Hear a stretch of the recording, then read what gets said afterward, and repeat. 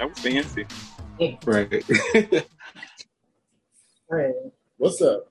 It's been a while. It's been a month. It's been quite a while. It's been a month. You know, I would love to say that I'm recharged, but that would be an understatement. I don't know. It is June. It's your month for me. It's your month. It's fine. It's your month. I hate you.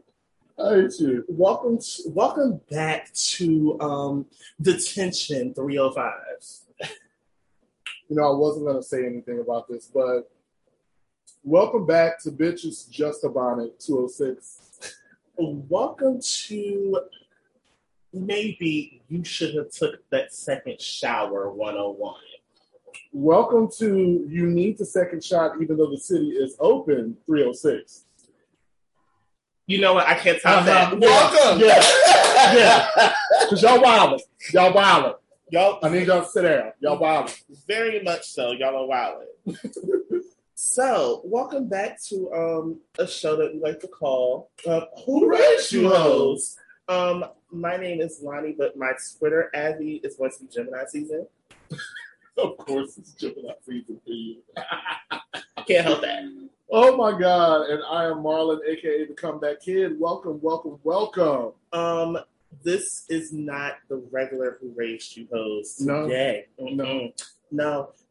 We're starting off a little series, a little thing. I'm feeling very jazz club-esque. I'm feeling jazz club-esque. Okay. You know, Let's talk about I'm putting on the shins. Oh. You know, we're snapping. The bonnets are all over the place. We're getting in line. Silk, cotton, linen, all types of linen bonnet. That's not good. No, I could wear a silk bonnet though. That's fine. We can do that. I could do a silk bonnet. What? I'm in the airport. I'm traveling. Mind your business. Okay, so because of the fact that we are in a special month for WRYH, the show is not going to completely sound the same for this month. Right. With that being said, that means Scroll On is going to be very condensed. Very. And it's more to focus on you guys. Yes. Just to give you guys a little insight as to why this happened. I had this idea randomly. I was on the phone with one of my friends. Shout out to Dixie. And I was saying we have so many artists within the community that the world probably would never know about. Yes. Because we don't give them the opportunity to really give them a platform to speak or to have an interview to speak about that outlet for their music. Exactly. So that way it doesn't feel as if I'm searching, I'm on a scavenger hunt to find what I want to listen to. Right. So that started the lovely, lovely idea for Prize of Sounds. That's it. With that being said, we're going to go right into the things.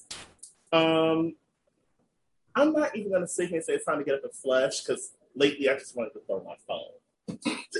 I feel like that's more appropriate. Very quickly, very briefly, welcome into Scroll On for a hot moment in time. Trying to see if there's anything in particular that I would like to discuss. I don't know. It's a lot of shit now. Because, you know, I don't want to be a mess. It's June. I'd rather be mess later. Okay. Congratulations on order, Prince William and welcome. Prince William and Meghan welcome their second child. Okay. Congratulations to them, Mazel Tov. Yay. Congrats.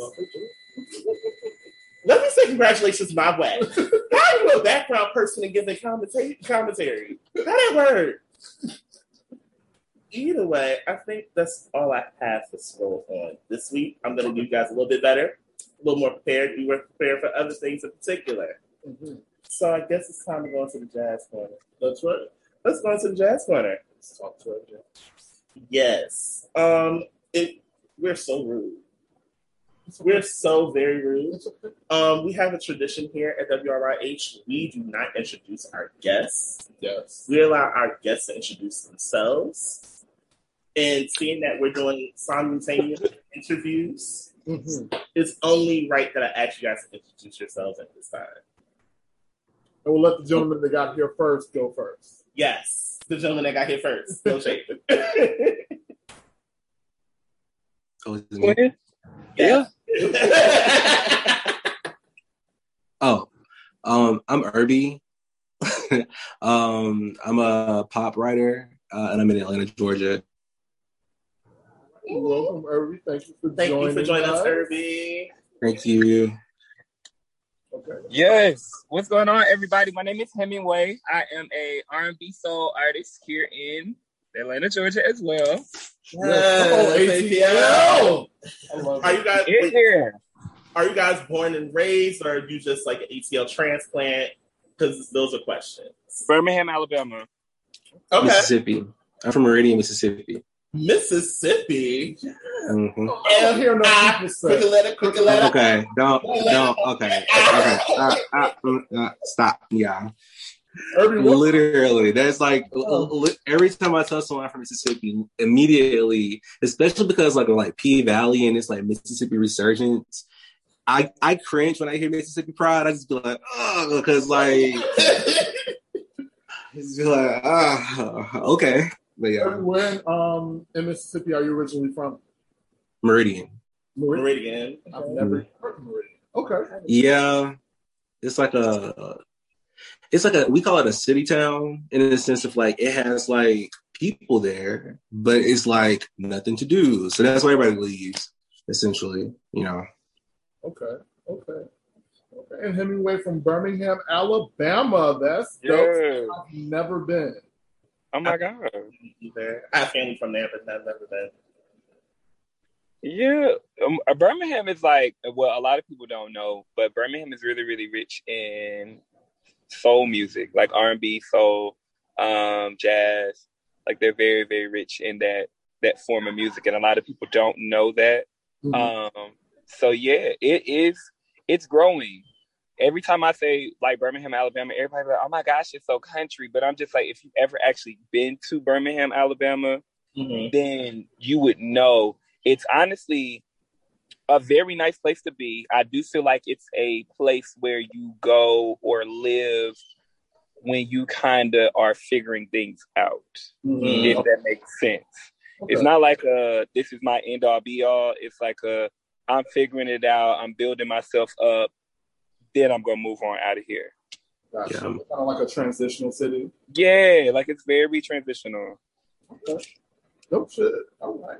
Well, gentlemen, thank you for joining us. So let's jump into some icebreakers. What you think? We got to do these icebreakers. Mm-hmm.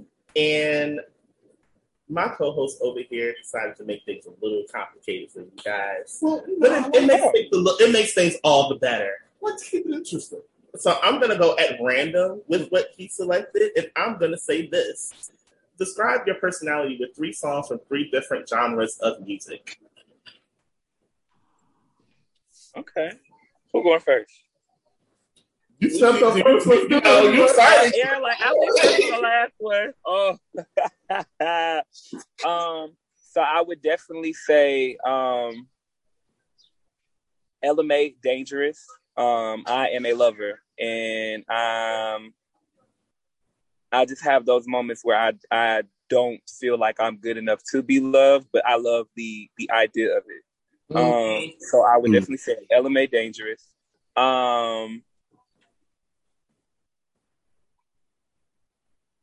Bless Up by Corinne Hawthorne.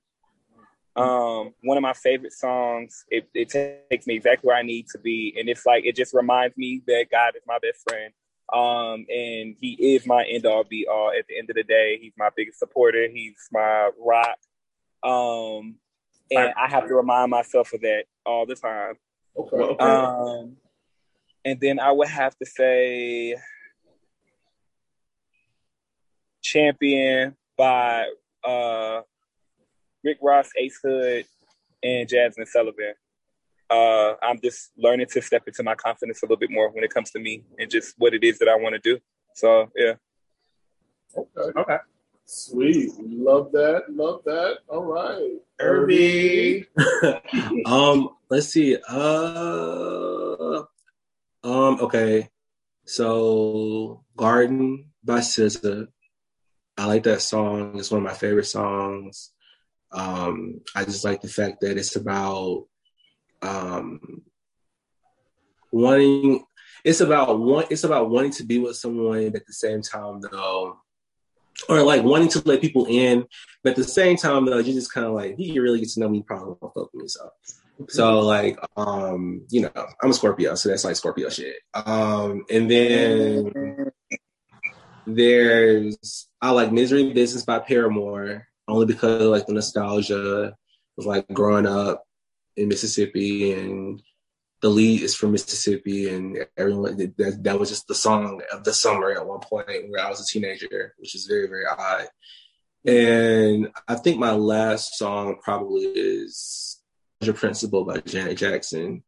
That's like my last like pop type of like, because I just like that song, and I like mainly because I like Janet in that era of where she was like in a sense of control of where she wanted to go and what she wanted to do.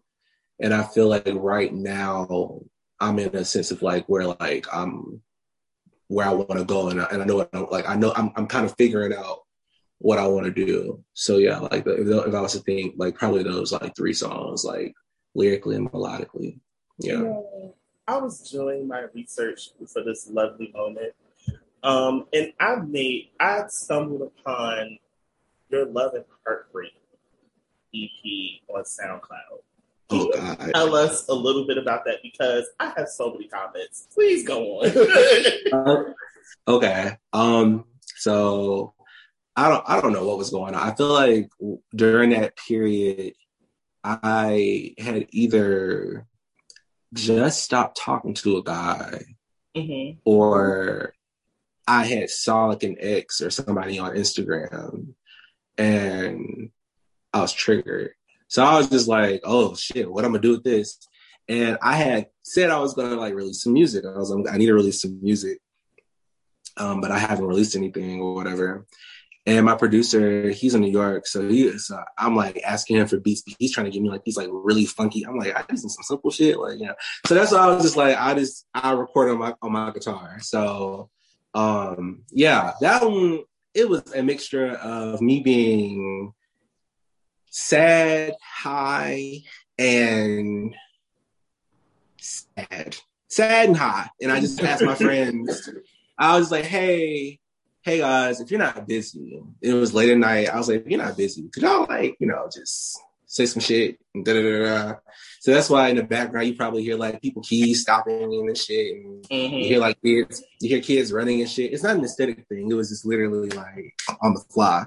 So yeah, that's the story. It's real, yeah, and yeah, I look at that as like a fever dream project of like, oh yeah, that's what it is to me, a fever dream project. So with that, I asked because for some odd reason, what I noticed with both of you here, and everyone I selected within the series, I said this earlier. I'm like, for some odd reason, men that identify within the community write really well from a place of hurt. So my question would be, in turn, who was playing the guitar? That was me. The funny part is it would throw people that listen to your work beforehand. It would throw them for a loop. Be like, wait, it's a whole acoustic project? Oh, yeah. It was a good flip. I mean, look, when you gotta make something, you're like, look, we're gonna make something shake. But a lot of it was like old voice memos and stuff, and I was like, I just need to put these out, like just to keep that, you know what I'm saying? So, and like to speak on the part about the heartache, I think also too is just that we're not afraid to actually just be honest about our feelings in that moment, because at the end of the day, it's kind of like no one's gonna know who I'm talking about except for that person. And even that person, if I just throw in like a metaphor, they're gonna probably think I'm talking about another person or something like that if they're listening to the song. So like I that's what I think it is. It's just that we're a lot more in tune with like our feelings, and we know how to like actually say what we want to say and not, you know, beat around the bush as much. Or at least we're not as embarrassed enough to be like embarrassed and be like, yeah, I got played, here's a song, listen to it. Now, Hemingway, in that respect, I know that earlier you spoke about your relationship with the idea of love and like aspiring to be in that space. Do you find that you also write from that same kind of emotion, or are you inspired in different ways?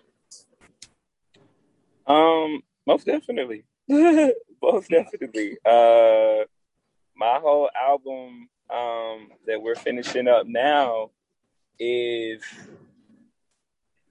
literally probably every situation that I've been through, probably in like the last 6 years. And I just kind of like summed it up and just took from different situations and I put it on paper, took it to the studio, and you know what I'm saying? Like, it is what it is. I definitely agree, you know what I'm saying, with Irby, because it's a sense of closure. It's a sense of closure. It's a sense of release. You know what I'm saying? Because a lot of times we're too scared to say things like to maybe like our friends or our family members or just people in general because we feel like we're going to be judged or their friends are going to take sides. And it gives you the opportunity to express it without being judged so harshly. And then it gives other people that have been through those situations the opportunity to tap into what it is that you're emoting. You know what I'm saying? And the point that you're trying to get, because they're not going to be like, oh, I know your boyfriend. I know that's not, you know what I'm saying? That's not what happened. They're not going to do that. It's going to be like, oh my gosh, like, I feel this. Like, I feel like you're talking to me. You know what I'm saying? So it's not a thing of judging you based off of the relationship because they don't know. And it's like music gives you that second chance to give you, to get that story out. So I definitely agree. Take us to Freak. In particular, I'm not ashamed to say how many times I played GPS. I'm not. In the slightest way, shape, or form. I'm not afraid to say it. The fact that the track sounds like an early 2000s R&B track that was released this year is something incredible. Can you please tell us how did this happen, please? Because I need to know from me. GPS is my baby. That's actually out of all the songs that I've done since I've been doing music over this last year. That's the one song that really just stuck with me. It grew with me and meant a lot. GPS is basically about leaving someone and then coming back and trying to figure out how to love them because they've changed so much.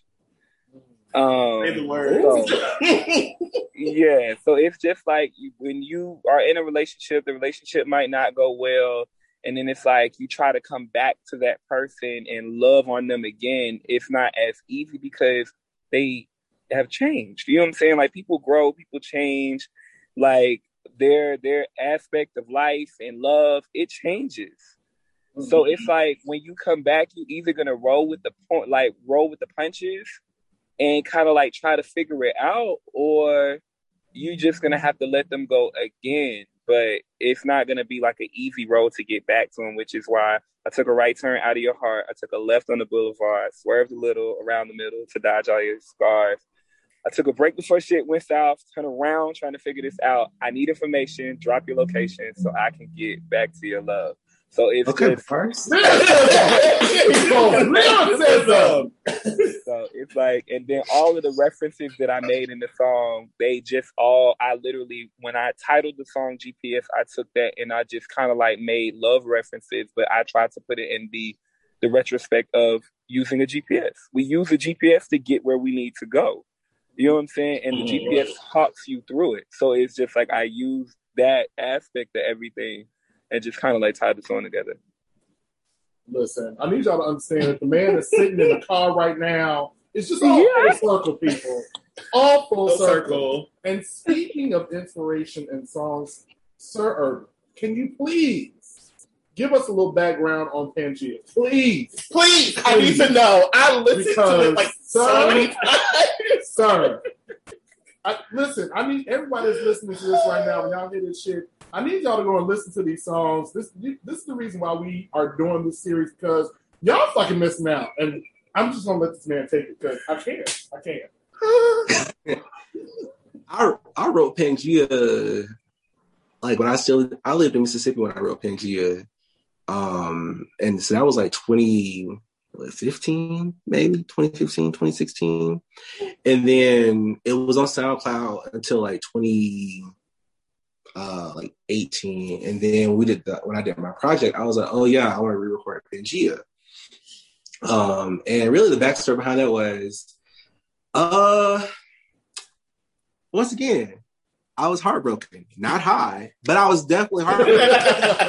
And I just remember joking with my friend Jaleesa, and I was just like, I remember saying, I was like, if Frank Ocean was writing this, he'll probably be like, and then I stopped. I was like, oh shit! So I ran to the bathroom, and I was like, oh, you know what I'm saying? But it was on the guitar for like a long ass time, and then finally, I got in the studio with my homeboy Pat, who just got a plaque. He just worked on Trey Songz stuff. So shout out Pat. Like I see you, I hear you. I'm happy I got to know you before you blew up.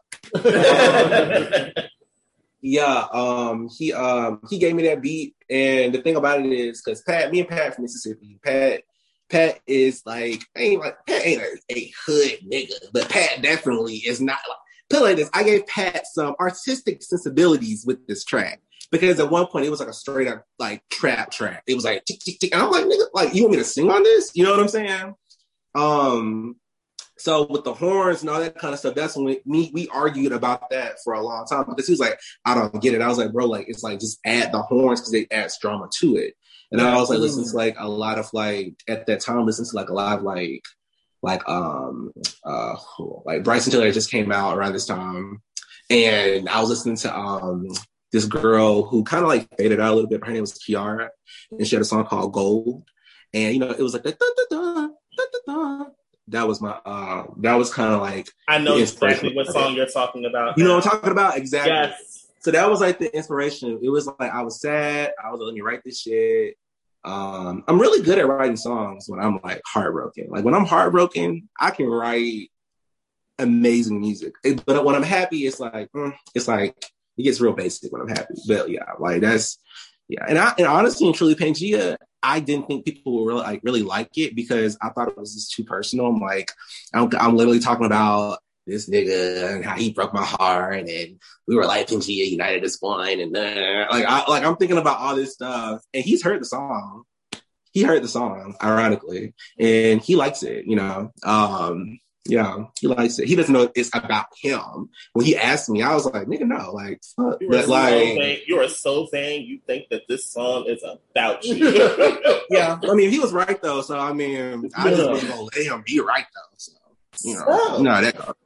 You brought up inspiration, so that leads us to our next question for the both of you. Name one female, one male artist that you draw inspiration from. In what ways does their art inspire you? You said one female, one male? Yes. Okay. One male artist who really inspires me. I mean, I guess I'll probably say like a Kate Trinata, and like just like his production, and I like that vibe. I just like he doing his own thing, and probably like one female artist that definitely influenced me, SZA, is just like her lyricism. You know, that whole kind of like I will love. I keep doing this thing with intentions. So I'm hoping that I'm working with her. Manifest that collaboration. Like I would love to work with Solana. If you hear this girl, call me. I got some songs. Princess Solana. But yeah, those are my two. Just saying. Hemingway. I definitely would say my male is Anthony Hamilton. Okay. You hear it. You hear it. You hear it. Yeah, Anthony Hamilton is like one of my biggest inspirations. And then my female would be Victoria Monet. It actually would be a toss-up between Victoria Monet and Mila J. Just it's their penmanship. Like both of them have stupid pens. Drop the gem, sir. Drop the like they really have some stupid pens. Really, and if it really came down to it, and I had to make a choice, I would say Mila J. It's no shade. I love Victoria Monet for everything that she's done. But when Mila J did last year, she did an EP for every month. The 2018 EP. I know exactly what you're talking about. The penmanship on those projects was absolutely impeccable. You cannot touch that girl. You cannot touch that girl. For me, it was February. I'm not gonna hold you on that one at all. No Breaks still gets played on my All Gas, No Breaks. Hands Up. What is it? My Only Hopes. My only hope, Friends. Do the Dance. It's a lot of them. It's a lot of them. It's a lot. So tell me this for both, and this is a question for both of you. So having these inspirations for your artistry, I know that, like, just speaking for myself as a writer, when you're inspired by someone or something, it can be kind of hard to not begin to sound like those people. So, like, what techniques do you all use to pull inspiration from them without imitating? Ooh. Well, I think for me personally, ironically, it's like if you know me, like you'll be like, oh yeah, I know you like SZA. Like, same. But through my music though, because me and my producer Tariq, shout out to Tariq, like Tariq is a blessing. Me and Tariq, we share like a very common sense, like a very like common like pop sensibility towards like Britney Spears, Janet Jackson, like all these different type, but also with like Charlie XCX and these type of things. So it's like, yeah, I'm listening to SZA because I'm studying these other people that I'm like, you know, boom, boom, boom, boom, boom. So I'm not so much gonna copy SZA because it's like that's her thing. You know what I'm saying? Like I can write for her, but it's not, you know. But yeah, I think for me it's more or less just kind of like listening to what I want to listen to and playing with that kind of stuff. And then also too, it just helps that I play the guitar, so I can kind of make up my own cadences and sounds and that kind of stuff too. So I haven't really ran into that yet. I do know that when I first started doing songs and no one even heard my songs yet. They just saw me in music, and Frank Ocean just came out. It was just like, oh girl, you sound like Frank Ocean. I'm like, no, I don't. Like, I really don't. Seriously, like I don't. So that's my long-winded statement to that, is that I just try to stay in my own lane. Yeah, that's it. Yeah. With your sound, also what I did pick up when I was doing my research, I hear bits and pieces of Dawn in your music. Dawn? That's a compliment because I love Dawn, and one of my favorite songs that she did is a collaboration with this girl named Kimbra. It's called "Version of Me," and like she sings like the bass of the entire song, and she's doing like, y'all know Dawn nasty with that low vibrato, literally holding it down. So I'll take that as a big compliment. And I'll probably even give, like, you know, especially Morbid to Tariq, because Tariq was probably one of the first producers who, if you listen to my first project, in contrast to this project, the recent singles that's coming out and whatnot, it's a big difference and more like a cohesive, like, dance kind of like pop up-tempo style, where my previous stuff, it was kind of like a little all over the place, only because I was a little all over the place and I didn't have like a story in mind. Whereas this time I'm like, okay, I know kind of what I want to do. So yeah. We have lost Hemingway for a moment as we wait for him to come back. Let's stretch this into the next question. So I'm going to ask the question. Do you remember the first song you ever wrote? Tell us about your growth journey since that song and how you've evolved since. Yes, I remember the first song. I was 6. I had, y'all remember those those little cassette players with the microphone and came with the tape, and you can like record over the tape. So I did a song. No, I was 8, like 7, 8, 6, that age where that was appropriate. And I did a song. It was like, "We Are Kids," with my own little instrumentation. It was like, "We are kids. Dun, dun, dun, dun, dun, dun, dun. We are kids. Dun, dun, dun, dun, dun." And then it got complicated. It was like dun, dun, dun, dun, dun, dun, dun, dun, dun, dun. Like it was a whole thing. And I like that song because I remember like writing it in those ugly long learning how to write notebooks with a green marker. "We Are Kids." Like I just remember writing that distinctly on that thing. And then as I got older, I kind of stopped for a second because I was more into like reading and writing in general, and I just wasn't like, I didn't even believe I had like a musical like sensibility. And then when I got to college, and I was around, like I kind of found my tribe, and I was able to kind of like cultivate like myself as like the writer because everyone else was like musicians, and they were like, "Well, we need someone that can help write." And I was like, "Yeah," because our shit sucked. So I started writing it. And ever since then, this is kind of where it's been. I was forced to be the writer because they wanted to like, my friends wanted to like make music, and I was like, this shit sounds embarrassing, so let me write it and y'all sing it, and we can just kind of do that. So yeah, that's kind of just how it started, honestly. So thank you for joining us. You're back. Look, my phone does not want me to be great today. So the question that I asked was, can you remember the first song you ever wrote? Tell us about your growth journey since that song and how you evolved since then. Shit. The first song that I ever wrote, "You don't know the story and she don't know the things." I don't remember the name of it. I just know that we had took a sample of "Can You Stand the Rain," and made a beat. It was in high school. I really thought I was fucking shit up. I wasn't, especially after I had listened back to it, but I really thought I was that dude there.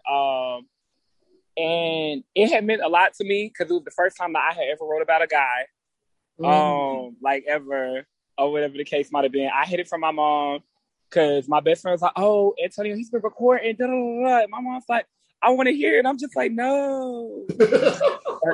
No, we're not going to do that. We're not going to do that. Please. I don't want you to do that, no.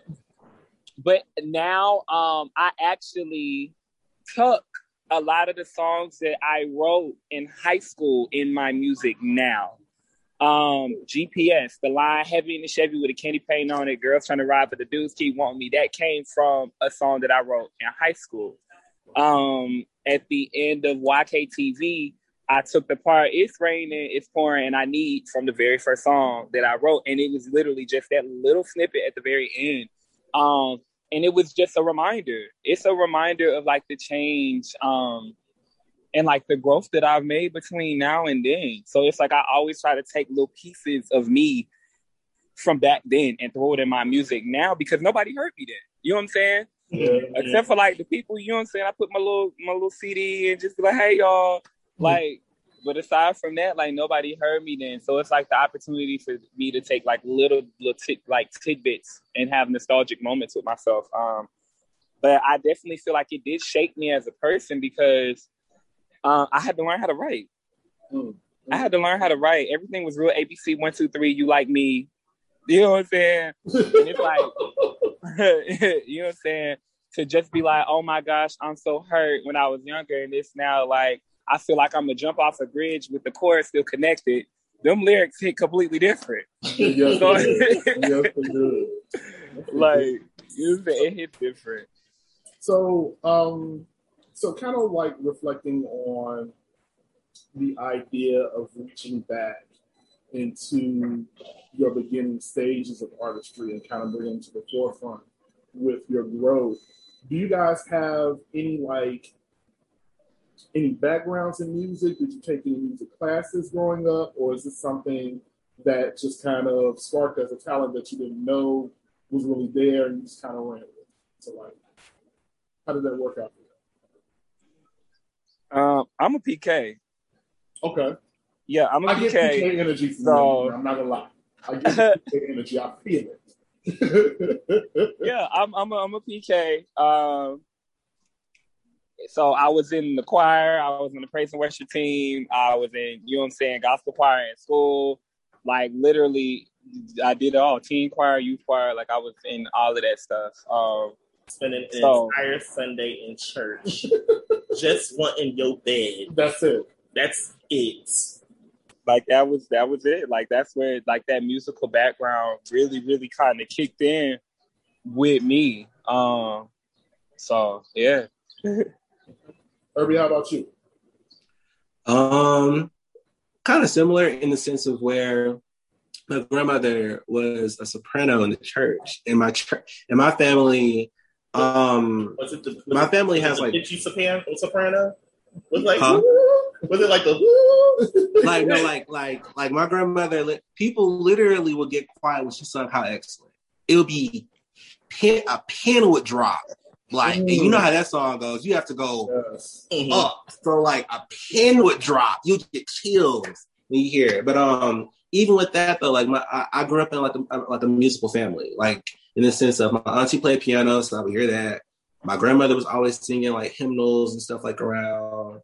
My grandfather, ironically, this black man from Mississippi, loved country music, played it like a lot, like old country music, which is but like growing up around like my aunties and uncles, good for young aunties and uncles. I was like exposed to like with my uncle. I remember like riding with him, and he'll be playing like Jay-Z and DMX and LL Cool J, and then I ride with one of my aunties, and she's playing like Faith Hill and NSYNC and the Backstreet Boys. And I ride with like my other auntie, and she'll be playing like, you know, Janet and Sade and stuff. And then you ride with like my mom, and she's playing like Prince. So it was like, I'm hearing and picking up all these little things. But then ultimately, I started developing my own taste, and I got into like rock music. So I learned how to play the guitar, and I was definitely like that. I was definitely a black emo kid with the guitar, listening to Evanescence and AFI. Yeah, I went through that phase, a hot topic phase. I was a hot mess. Yes, hot topic. Trying to wear a hot topic in Mississippi. Really? So yeah.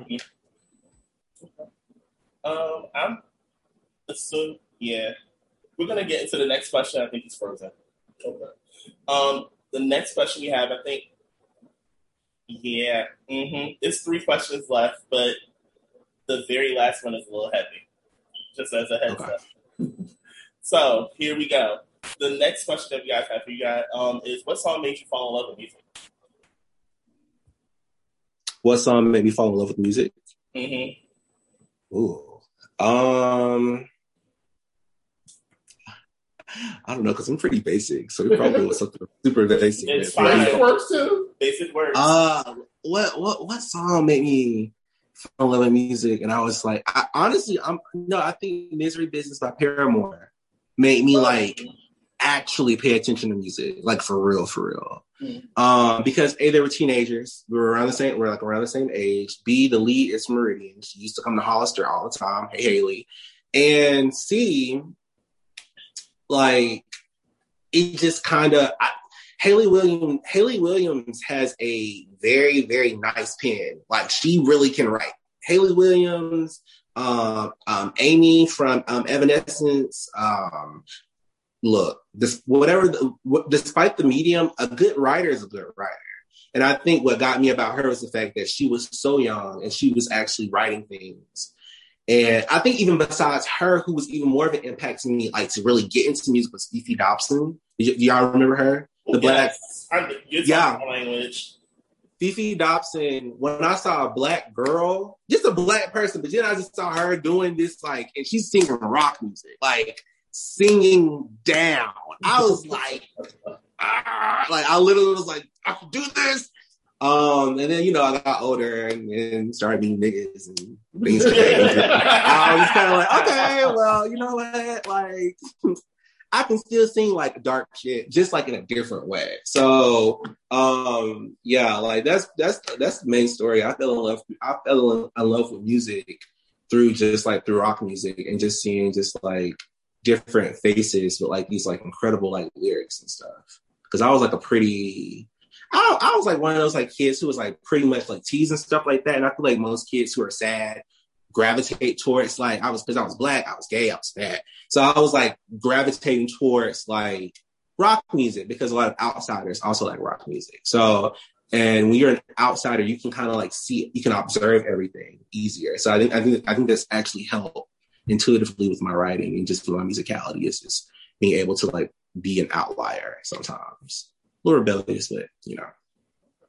So would you say that for you, is it more important for you to be a great writer than to be a great musician? Or would you like for them to be kind of both leveled down?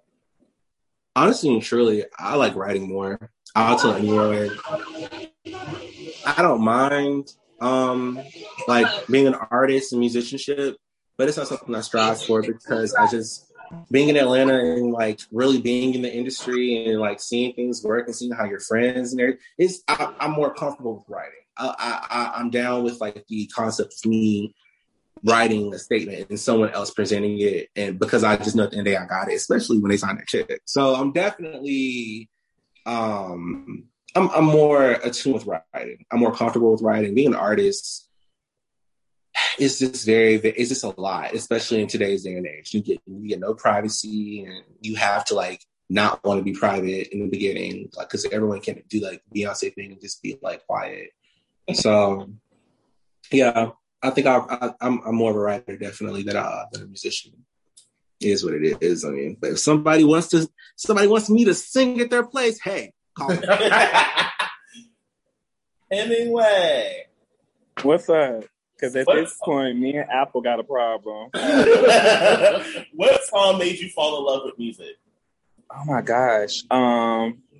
Blackstreet. They have a song on the album. It was an intro. And I always thought it was Maya. It was not Maya. I don't know who it was, but it was at the very beginning of the album. I used to sing that song like it was mine every time.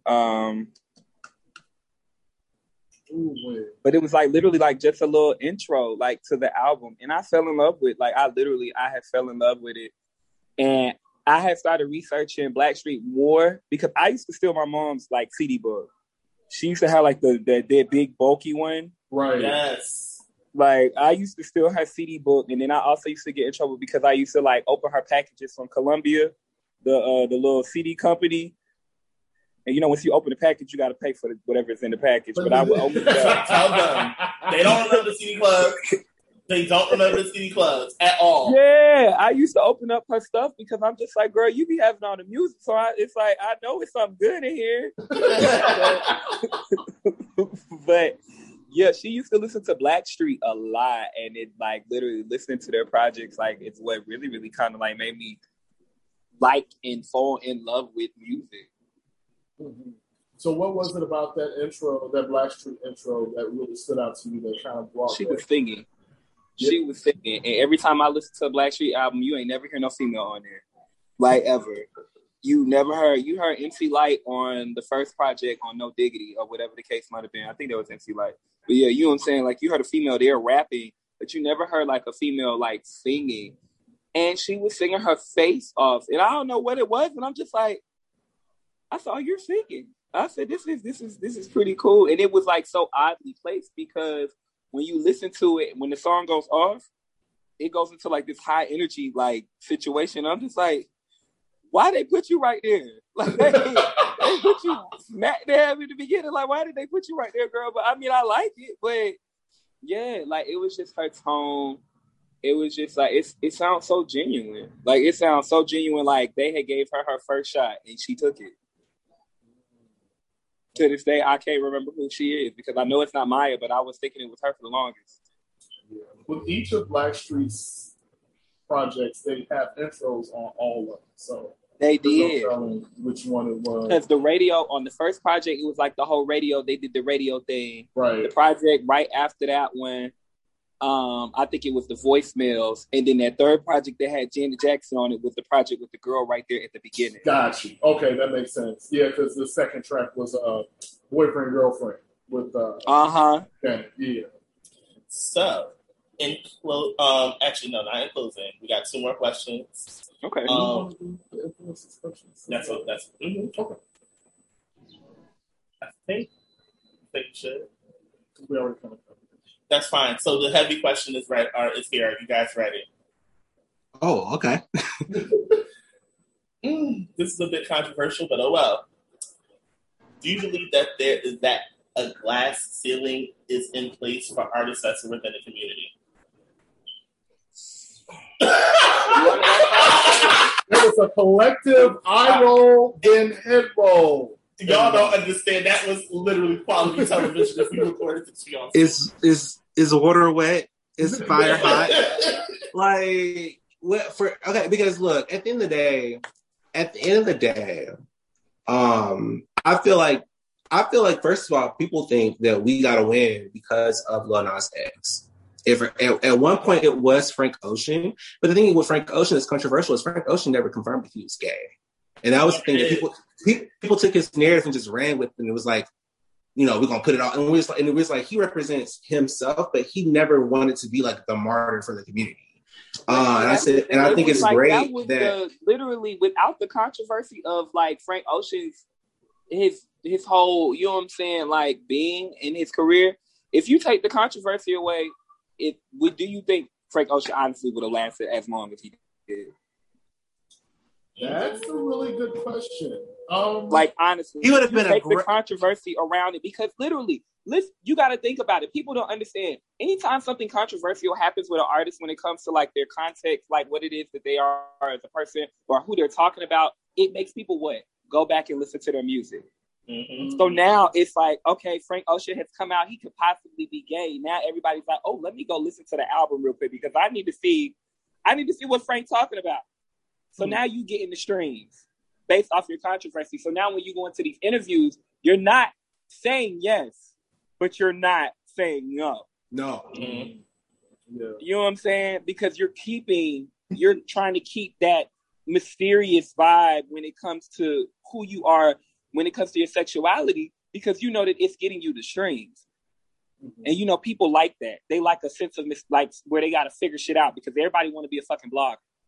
Now, I will say, like, I do believe that the way that he handled it was great marketing, but I do also believe that even without it, the music is still pretty solid. I have to do that personally, just because I feel like now, I will say that learning that about him, like the way that he positioned it, was genius, just because it created a whole new narrative to his album. And that album, for me, when it came out, that was like Channel Orange. Is what we're talking about. We'll talk about Channel Orange. That album became like the soundtrack of my life that year, because it was like, and I was like working in nonprofit, like it was all gay rah-rah, goddammit. So it was just like that was a classic album, but what is he doing now? And why don't we have any music? Well, that's another thing that I personally appreciate artists that take time to create their art, because the way that we distribute and receive music right now and content is so pop. Everybody's looking for a single. And I know that it's annoying, because it's annoying as shit when you really like an artist and you're waiting for them and they take like a long ass time. But I would much rather him do that and give me something that's gonna hold me.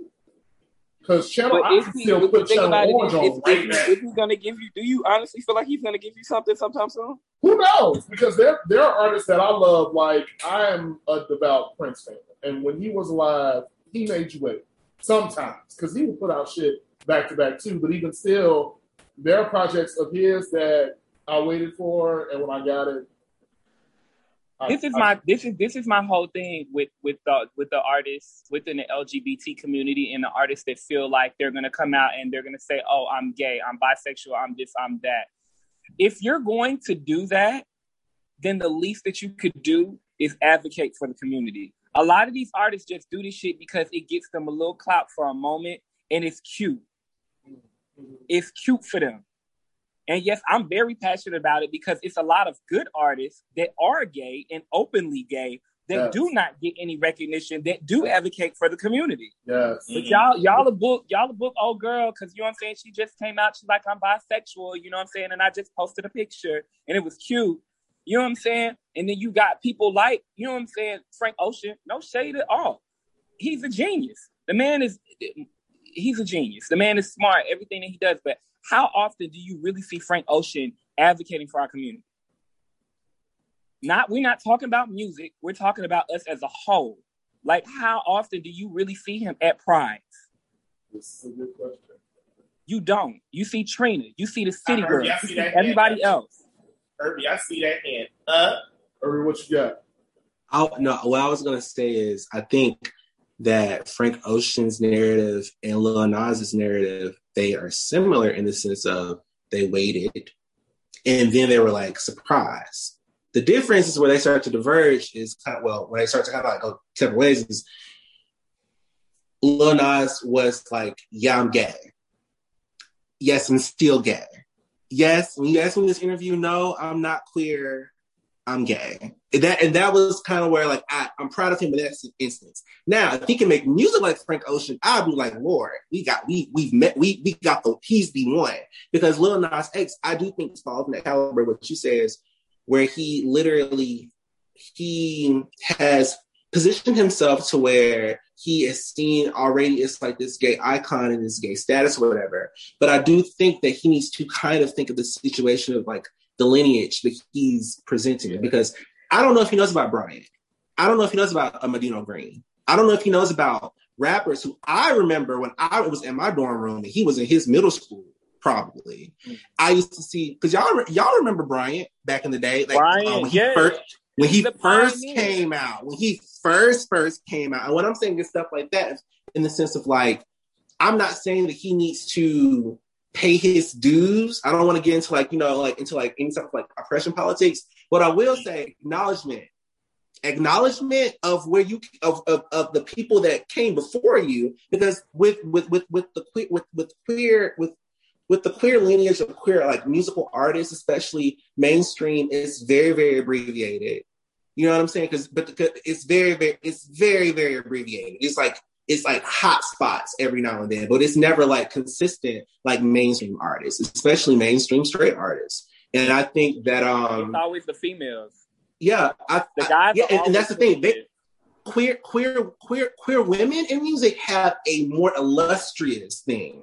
And the thing about it is, I can't. On one end, I understand the game in the sense of where like because of misogyny, because of homophobia, because of all these different things that are essentially like placed in order to keep certain things out because it's a capitalist business. There are a lot of queer men. There are a lot of queer artists who are just not out, but there are your favorite rapper and singer and this and that and the third. They live here in the city. And it's just the fact that they just chose to play the game in a different way. But and I think Frank Ocean, they're in a position of power, and being that they're in a position of power, they're going to make the table sway the way it needs to sway. Exactly. It is up to them. So if the door is not open, I blame them. But I will give Frank this though. Frank Frank did do this particularly for Black queer artists. Frank did kind of like take bar,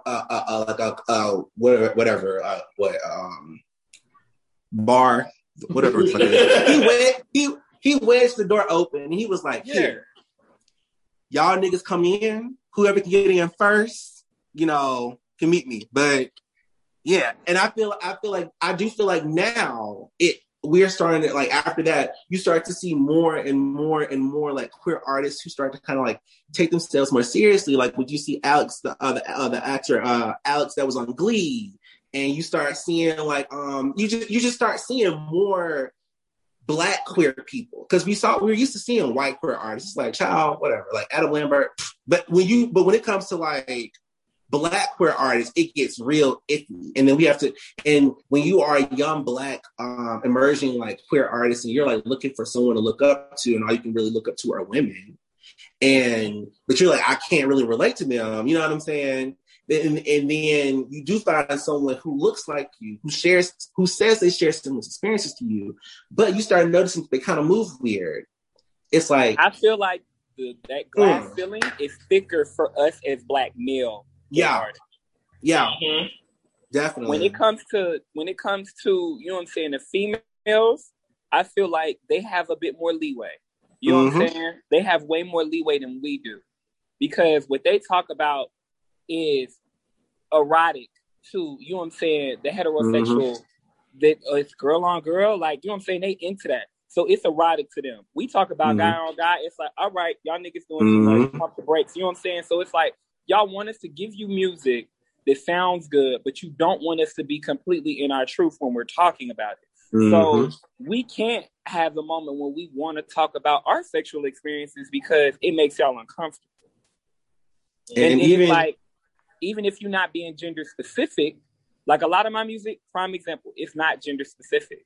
You know what I'm saying? But at the end of the day, being that I am an LGBT artist and I am a gay man, they're automatically going to be like, hey, that nigga gay. So he got to be talking about a nigga. But I think for me, I think just for me, like just on like an independent level, I do think I do wish that since we know of this like glass ceiling of this situation that we're in, we were able to like mobilize and work together. But that's all folly. That's great to say, but we know how it's going to go because it's a bunch of artists. Essentially, artists have egos. It's going to be different things. And the thing about it is, everyone, and then everyone's not going to come with. Is this going to be a thing? It's going to be a mess because it's no reason that. There is no reason when there's a Pride lineup in Atlanta, Georgia, that it should not be swelled with indie artists that are big and indie artists that are small. We should not. I love 7th Streeter and I love all the people that perform at Pride. But at the same time, though, that is our space. That is our moment. We should be giving money to ours, not to everyone else, because they're always going to get that money. They're not always going to. You're not going to see them always in different queer spaces. They're just there because you paid them. So at the end of the day, that shit is stupid to me. I feel like that's one thing they need to seriously start looking into the community and being like, and not base it purely. Yeah, get the quote unquote poppin' girls, the ones who actually can, got some numbers and stuff like that, but not purely base it off that, because that turns away the smaller artists who probably they don't have the biggest following, but they probably got a really good song, a really good project, or going to give you a really good show because they feel like they got something to prove, opposed to someone who has 20,000 to 40,000 followers. You know what I'm saying? Which it is what it is. But what tends to happen is people tend to always pick a very certain type of artist in the Atlanta market, and it's like we're not a monolith. You need to get different people. Us as gay people. And this is like no shade to anybody, but us as gay people, we are our biggest enemies. We literally are some of our biggest enemies and our biggest downfalls, because at the end of the day, when they put those surveys out there, don't nobody be rooting for their friends. When they be talking about who need to perform, don't nobody be rooting for their friends. That's why they gonna tell you in your inbox they love your music. They gonna send you their cute little stuff that they be putting on their story. You know what I'm saying? When they got your song playing, Fred, your song playing in the car. You know what I'm saying? But they're not, you know what I'm saying? They're not giving that same energy when these promoters are asking who we need to book. And here's like a secret. I hope y'all all know. The artists, we know when you are streaming our songs, because there's this thing called Spotify for artists and Apple Music for Apple Music. It tells you what area and region when your songs are being streamed. So if you're telling me and you live in Natchez, Mississippi, no one lives in Natchez, so I don't want no smoke. But if you say you live in Natchez, Mississippi, and you saying, "Oh, I like your music. I listen to it all the time." And I look at my little analytics, and it says Atlanta 28 times, and I'm the person streaming. I'm like, "What song you listening to? Like, not me. You must misspell Irby." Like, so like it's like honestly and truly, the music industry. What I've learned as I've just gotten closer and closer to it is the fact that it's something that I feel like I would want to work in part-time. I would not want to be in it seriously, how all my eggs in it, simply because, like, on a serious note, the artistry part of it gets tainted and you get burnt out. And it's beautiful when you go up, but it's ugly when you go down.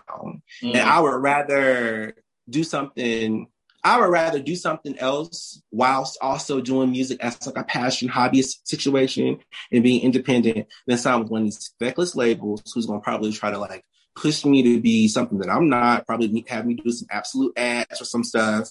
And I only get like, a check during Pride and, gay events because they'll just, it is what it is. So, and the thing with Montero, shout out to you, is the fact that you're an anomaly. You did something, but that don't happen all the time. And to all the younger core artists listening to that, do not take this as discouragement, but just realize that you're entering a business. You're entering a business and you're selling a product. And you need to realize that you need to realize that you may have to market your product in different ways. And everyone's not going to like your product, but that's okay as long as you like your product and you actually tried. Because people can tell when you didn't try.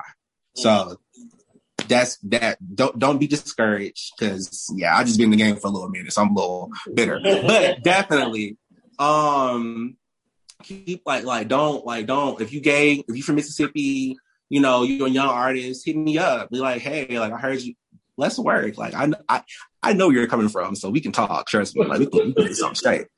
But that's just my piece on it. I feel like I want everybody to win, but everybody don't want everybody to win, and that's cool. Everybody just need to. I just want to be in the lane with people who want to win and prosper and want to Irby, and not gatekeep. Not gatekeep. I don't like gatekeepers. So that's the thing. I want to be with people who go when they get through that gate, they're gonna leave it open and be like, "This is why I need to get here." So it's not hard because I do feel like with the artist narrative, people just want you to go through like I slept on floors and ate Lunchables and drunk only ketchup packets. Like, girl, no. Like I literally was. I can't record today. Or I gotta eat, or I need to be hungry. I guess I'm not recording today. Like that's just stupid. You guys need to just realize that a lot of people build a narrative in order to make it seem something, but it's all smoke and mirrors, and everyone's story is different. Because a lot of the people that's already plugged, they were plugged from the day they were born. They got an uncle, a cousin, somebody, and that's what you're working with if you're someone who's not plugged. So don't be discouraged. Just remember it's a system and you're playing a game. And either you go and continue to play the game or you bow out. So, but keep going though. I hope that didn't scare you away. I agree. So, first of all, thank you guys both for taking time out of your busy schedules to be here with us. We normally ask our guests to close out with a mental health tip.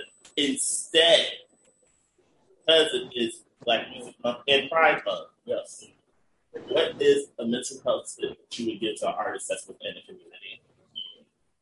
That was the last part. What is a mental health tip that you would give to artists inside of the community that's trying to basically going to come up as well? Oh, okay. You want to go ahead with it? Or all right, so good. I can flip a coin. I think what I would just give anyone. So, real advice: find some people that you trust, for the most part. Mm-hmm. Keep them around. Don't disrespect them. Once your first little project come out and it start going up, don't do that. And make stuff that you're going to be proud of 30 years from now when you're older. Make stuff that when you're old and you can go back and look at your stuff and you want to flex for your kids or whoever else you have that's younger than you. make stuff that you like, yeah, this is what I did back in the day. You know what I'm saying? Like, make stuff, because I do believe that every artist should make something, because you might get sampled and you might be rich in the future. That's what I'm hoping on. That some young 20-something DJ just finds like sad disco and was like, I'm gonna chop it. I'll be like, chop it up. But no, like, y'all just my mental health thing is just like, you know, be honest with yourself, take breaks, and realize that the music industry is not a guarantee. Do not put all your eggs in one basket. Please don't be one of those people that's like, this is all I got. No, you are much more than the music industry. The music industry, it's a great industry when it works for you, but it can, you know, y'all know my song Sad Disco. I have a song called Sad, and basically the song is talking about coming to the city, learning who you are, being consumed by the city, and learning that, you know, in order to succeed, you have to almost let the city choke on you. Like, you have to go deep. And I feel like, you know, you have to be willing to like consciously make that sacrifice and be like, if I'm going to do this, I'm going to go all the way, or without any like safety net, or I'm going to like gauge it and see how it goes. You know what I'm saying? And I feel like, you know, I've seen more people just spiral out because they literally they weren't thinking strategically. They were just thinking more like, it's going to happen, it's going to happen, it's going to happen. And the thing with the music industry, like you said, people are always pumping out music. They always pumping out music. So I always tell folks, like, you know, stay in your lane and take care of yourself, but do not let music break your heart, because it can. Mm-hmm. It can. And as an artist who's young and new, if that's your first heartbreak, it hurts. It hurts like hell, and no one should have to experience that amount of pain for something they're supposed to love. So definitely remember that it's a feckless relationship, but sometimes it's lit. Anyway, what about your mental health tip for artists? Honestly, develop a sense of confidence for yourself and not other people. Because music, it's like once you step into music, it's going to mentally start playing games with you, because you're going to be hard on yourself. You know what I'm saying? Like, you're going to be very, very hard on yourself. And one thing that I've noticed and I've watched, when this music hits the airwaves and it hits these blogs, people are going to be reckless. People are going to be very reckless. And just because you thought it was the one, you thought that was the track, and then you put it out there, and you didn't put, you know what I'm saying, paid promo behind it, it hits these blogs, and these people are not feeling it. They be like, no, I could have lived without it. Thank you, next. This ain't it. This is trash. Won't. This, that, and the third. You have to just, like, you really have to find a sense of confidence for yourself to know, despite what they feel, the track is a winner. Despite what they feel, it's not for everybody. Right. You know what I'm saying? Everybody's not gonna like it. I might not like the same music y'all like. You know what I'm saying? Mm-hmm. And y'all could play it and be like, oh my gosh, this song is it. And I'm like, friend, I don't know about that. You know what I'm saying? But that's just me. Right. I'm one person. You feel me? It could be 2,000 other people that's listening to your song right now, and you worried about 3 comments. Right. And them 3 comments is really taking you out. I mean, got you at the house fuming. Like, fuming. You just screenshotted it, put it in the group chat. Y'all, look at this bullshit. Like, fuming. You know what I'm saying? Stressed out. Mm-hmm. So it's just like, you just have to find a sense of confidence for yourself. And then also, it's okay to rest. I feel like us as artists, we feel like we got to go. We got to do this show. We got to do this promo. We got to go to the studio. And we don't rest. And we literally wear and tear our bodies to the point where we have to rest. Mm-hmm. Opposed to wanting to rest. People don't understand. When your mind is cluttered, you got a lot going on, you can't write. You know what I'm saying? When you haven't got like enough rest, your vocals will be trash. You know what I'm saying? Like your throat, a lot of people don't understand you're not getting sleep and stuff. That bothers your throat. Mm-hmm. Like a lot of that stuff matters, and we overlook it because we just like, I gotta go to the studio. I said I'm putting the song out on the 8th. Like, you just rest. Rest. Because at the end of the day, ain't nobody you independent. You independent. Ain't nobody rushing you. Ain't nobody rushing you. If Rihanna can push her shit back for 3 years and she signed to a label, if Tiana Taylor can push her shit back 3 times after she announced that she was going to give it to us and she still gave us incomplete tracks, rest. That's it. That's it. Rest. Because they're in the public eye. Right. And they're telling you they pushing their shit back. You know what I'm saying? You're not in the public eye like that. Rest. It's okay. Mm-hmm. It is okay.